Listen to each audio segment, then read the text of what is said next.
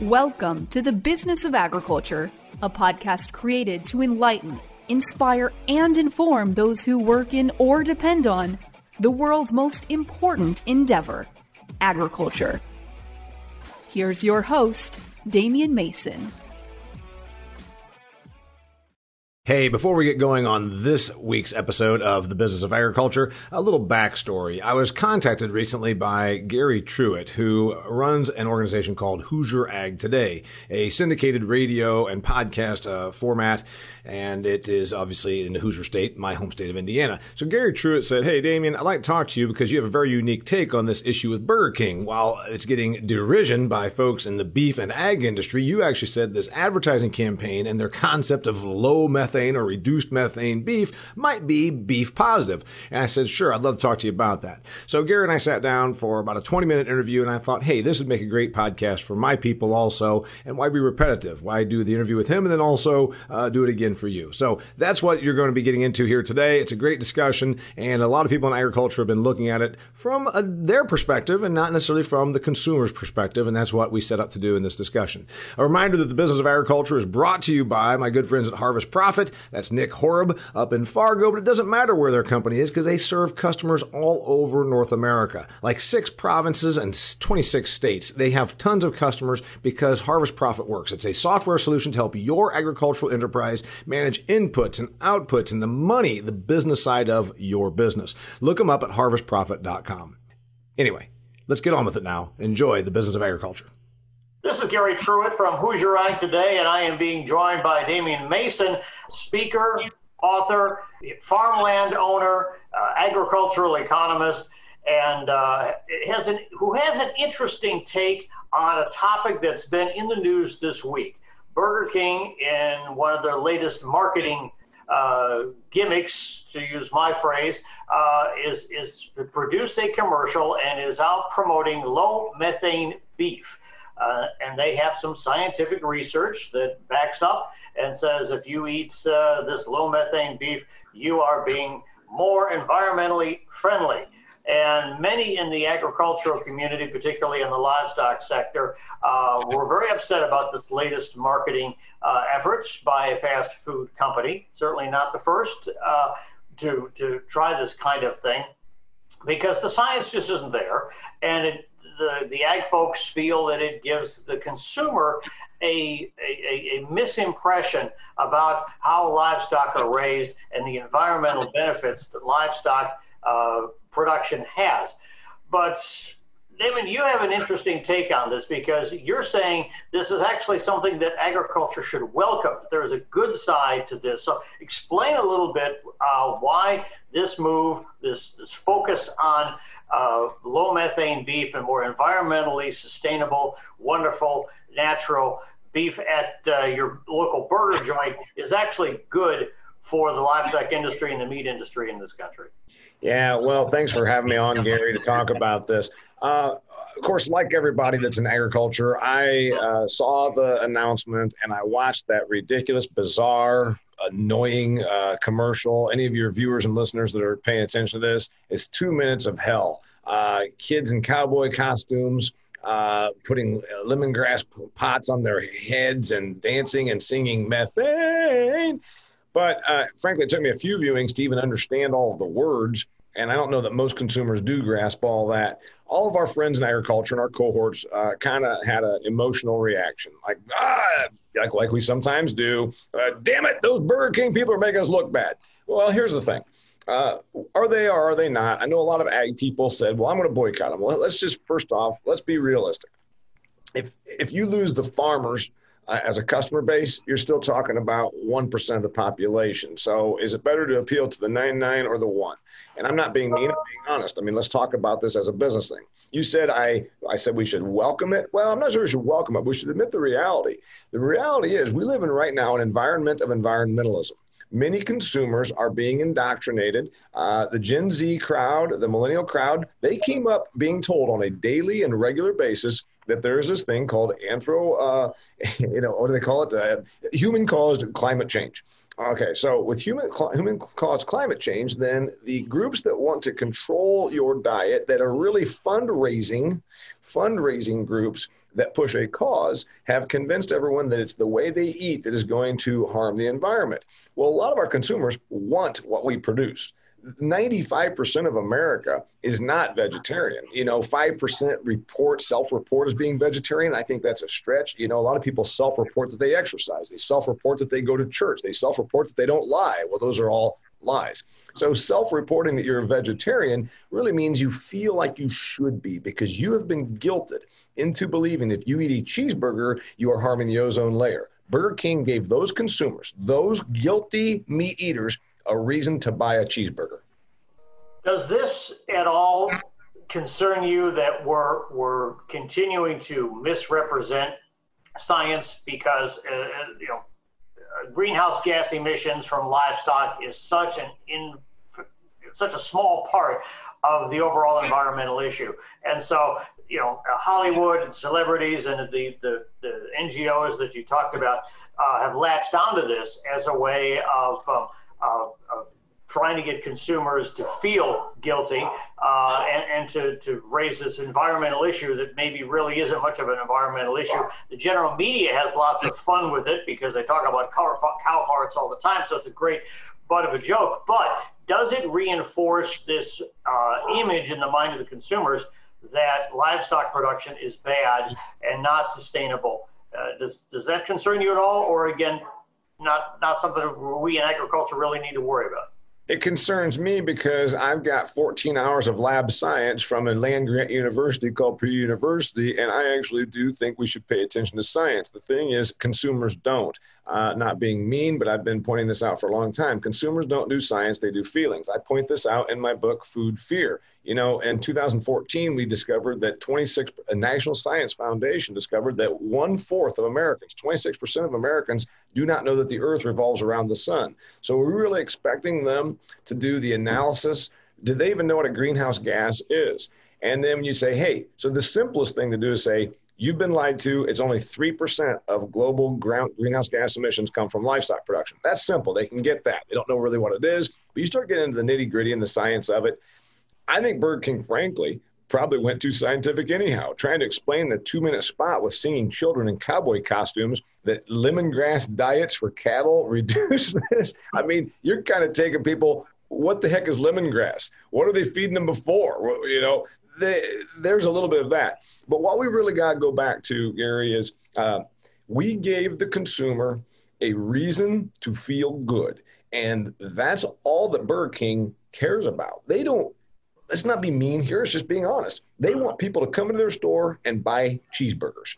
And they are built, their name is Burger King. It's not Tofu King. It is not Vegan King. It is not Beyond Meat King. It is Burger King. As a company, and there are thousands of stores, they need to sell burgers. So they are invested in selling burgers. If you want a consumer to come in and feel good about buying their burger, tell them a story that appeals to them. It's the old thing of, we can tell them all day long about the science of how we produce beef. Does the consumer care about that? No, the consumer cares about themselves. And the consumer that says, I just did something good for the environment. I ate a reduced methane emission beef burger from Burger King. All they did was go in and stuff their face with fast food, but it made them feel good about stuffing their face with fast food because they were told a story. The story is Burger King has cattle that are on low methane diet, and that means it's good. So it's a little bit of rainbows and unicorns and all that, but consumers buy based on feelings, Gary. So am I concerned about it? Well, sure. I mean, I've taken the science classes, probably more than many, but science doesn't move the needle on consumers. I think one of the fears is, and I can just imagine these cowboys in the West and these cattlemen, saying, I'm not going to grow any darn lemongrass. They're not going to tell me how to raise my cows. Does this really have a chance to go anywhere? Again, they're getting publicity, they're getting conversation, which is ultimately, from a marketing standpoint, that's what they want. I mean, it differentiates them in the marketplace. As you indicated, they got to sell burgers, want to do that. So is this really more of a tempest in a teapot kind of thing that 6 months from now, 12 months from now, is this going to go away? Is this something, a trend that we really need to worry about at all? Well, the trend that we need to worry about is actually, it might be beef positive, because if you convince a few more people that were teetering on the fence, you got your people that are going to eat a cheeseburger no matter what, unless it's something drastic, like to make this cheeseburger, we just harmed children. Okay, that one would nobody go for. But your average consumer says, I want cheeseburgers, I'm going to eat cheeseburgers. But there's this growing group of people that are socially conscious. I've seen a lot of documentation on this, especially the younger folks. Gen Z is bought into this thing that I'm going to make a purchase with a company that does something good. I've referenced Tom's Shoes as an example. That's the shoe company that says, if you buy a pair of our shoes, we'll give a pair of shoes to a poor person in a third world country. So there is this growing movement about socially conscious investing, socially conscious shopping. So rather than getting up in arms, we should probably say, hey, the good news here is Burger King might actually be selling more burgers because of this, as ridiculous as it is. And I'm not saying I love the commercial. I hate it. I thought it was stupid. But we as an industry must realize we do answer to consumers. Agriculture is a consumer business, Gary. So the rancher that's out there saying, they ain't going to tell me how to feed my beef. Well, eventually the consumer, if that's some new thing that catches on, I don't even know what lemongrass is. I got to be honest with you. I mean, I went and picked up this Whopper just for our interview, and it doesn't smell lemony. It doesn't, when I think of lemon, I think of Lemon Fresh Joy. It doesn't smell like the dish soap, but anyway, I'd say that what we all got to do is realize there's a consumer out there that wants to pay for a story, and the story is usually about themselves. So if they say, well, it's because of lemongrass that I can eat this cheeseburger, there's probably somebody that's going to make money raising lemongrass. There's some feed companies that are going to say, hey, let's start throwing lemongrass into this ration. There is that effect. Remember, the American consumer has a lot of money, even right now during the recession. We're 1/4 of the global economy, Gary, with only 4% of the population. Well, what's that tell you? They've got money to spend on stuff that makes them feel good. And I wouldn't doubt that there's an opportunity. I've got a little hobby beef operation. What if I start doing a thing where I say, when you buy Damian Mason beef from the De La Rosa farm, this is low methane beef because I am using all grass feeding with supplemental grain, but then also there's lemongrass in the ration. I just charged 25 more cents a pound. You purchased a really good book that talks about fear of food. And so is this perhaps maybe something a lot of ag folks are uncomfortable with, yet at least they're not saying beef is poison. We're not into the pink slime kind of controversy on beef. So it is a message, but it's a little bit of a different message. That we're not being people are not being told to be afraid of beef. And right. Maybe that's positive. Yeah, I mean, like I said, I get it. I understand the emotional reaction that agricultural people had, Gary, against Burger King. But let's admit, they are very vested in selling meat and potatoes. You go there, they're in the business of burgers and French fries. So are they really our enemy? No. Did they do something? Or in fact, they're our customer. Did they do anything wrong? Well, no, because they're trying to appeal to a certain set of customer and they said they're going to drop those commercials in places like Portland, Oregon and Austin, Texas that lean a little more liberal, where there's probably more of a climate change crusade going on. So I don't think that Burger King is our enemy. Do I think we're going to see more of this? Yeah. But I have been saying to my audiences in agriculture and my speaking engagements and on my online presence, Gary, for quite some time, that what we really must understand is, like, we talk about production still. It's a big thing here in ag. Well, I'm getting 3.4 pounds of gain per day per steer out here in my feed yard in Kansas. I'm getting 210 bushel corn out of that field. The consumer in the United States of America and Canada, Western Europe, they generally have not been without food. So our productivity is not a story that they care about, unless you can tell the productivity from the standpoint of, and because we're so efficient at producing that, it means we use less water and we emit less greenhouse gas emissions, and sensitive acres are being taken out of production so that we have a better environment. So if you can tell your ag food story, that gives the customer what they want. They want to eat their burger, and it's the old, you want to eat your cake and have it too and all that. They want to have their burger and they want to have their I did something good for the environment story all in one. So I think we're going to see probably more of this, although I hope to God it's not children with lemongrass pots on their head and singing about cow farts, but who knows? And this little off topic here, but you sort of alluded to it. With the change in consumer attitudes and experiences the last 4 or 5 months of going into grocery stores and not finding meat in the meat case and being so concerned about viruses and sanitation, wearing masks and washing our hands and using hand sanitizer and all of that, is that going to have some implications for how people begin to look at food and food safety going forward, or not? Food safety has probably not been the issue, because if you notice, we haven't had any coverage of any foodborne illness at all since the media hopped on coronavirus back in February. There hasn't been, usually once every 3-4 months, the media has to trot out a story that, some person got sick in Denver from E. coli tainted piece of spinach. Well, we haven't done any of that coverage. The consumer must feel pretty darn good about their food. What do I see happening because of the coronavirus? First off, they went right back to the basics, didn't they? They went to the store and they bought meat and they bought milk and they bought potatoes and they bought vegetables and they even bought those processed foods, those boxes of cereal that were starting to slow down the last 10 years, and rice-a-roni and all that stuff, canned soup. So that was all very good for returning to the basics. What do I see happening? On the meat front, I believe that there's going to be tremendous opportunity. You can't get a butcher date here in Huntington, Indiana for your steers, because everybody said, oh my goodness, I want to make sure I have a meat supply. There's probably a real opportunity for some of the more small, local, and regional meat processors. And again, they can tell that story. This didn't get raised in California and shipped across country, whatever. You can tell the story of this was raised by local farmers that supplement their feed with lemongrass and it's butchered and processed right here. So I think there's a real opportunity for more of the return to local and regional, and the meat plant closures probably would affect that.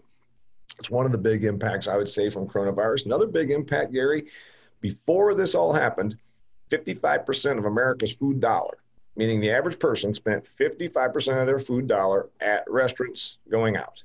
Well, there's less going out. First off, by force, you couldn't go. The restaurants were closed. The bars were closed. So there's going to be a tremendous switch in products consumed. That was the problem, like we talked about. Well, beef, for instance. Most beef, the majority is not bought and cooked at home. It was bought and eaten away. Now, pork's not so much that way. Chicken's not so much that way. Cheese was more that way. There's a lot of cheese that gets eaten at a restaurant. You go to a Mexican restaurant, they put a pound of cheese on those nachos, bring it to your table. So the food consumed is going to shift a little bit based on if you prepare it yourself. But we're going to see that switch, because 55% eaten at restaurants, now it's going to be probably 35%. Okay. We went a little longer than I anticipated, but Damon, you have good points, and I really appreciate your time, and you always have good perspective on things. So I appreciate you joining us here on Who's Your Ag today, and we'll do this again soon. I want to do it again. I'm going to go ahead and start digging into this lemongrass-infused Whopper with cheese. I'm going to see if maybe, with the lemon, maybe I'm getting some vitamin C out of it. Heck, who knows? Thanks, Gary. Damon Mason, thank you for joining us on Who's Your Ag today. Hey, thanks for tuning in to this episode of The Business of Agriculture. As we always tell all of our listeners and viewers, if you're just a listener, go ahead and check us out. We've got it on our YouTube channel, and we'd love to see you there. It's on Damian Mason's playlist. It's called Business of Agriculture. It's on the Damian Mason channel, which is actually D Mason Comedy. So please check it out and subscribe. It will really help my visibility, and then more people will hear this intelligent discussion about the business of agriculture that maybe they're not hearing from some of the noise that's out there. So thanks for listening. Thanks for tuning in. And a reminder that this episode, like so many before it, has been brought to you by the good people of Harvest Profit. That's right. You hear me talk about Harvest Profit. It is a software solution that Nick Horeb set out to create. He's not even really a techie guy. He's a business guy. And he said, you know what? Agricultural businesses need a more effective software solution to manage the nuts and bolts, the business, the money, the money and the business side of their business. So if you have an agricultural enterprise or you know someone that does, please tell them about harvestprofit.com. You can go to harvestprofit.com and get yourself a 14-day free trial using their software for your business, and it will make you more profitable. In times like this, it's exactly what you need. Hey, thanks a lot for tuning in to this unique episode of The Business of Agriculture. And as always, pass it on to somebody that's not in the ag business and just let them hear this, because our customers do need to understand the business that feeds them. Till next time, thanks a lot. I'm Damian Mason. If you've enjoyed this episode of The Business of Agriculture, please share it with your network. Be sure to connect with Damian on LinkedIn, like his Facebook fan page, and follow him on Instagram and Twitter. For speaking inquiries or to purchase Damian's books, Food Fear, or Do Business Better, go to DamianMason.com.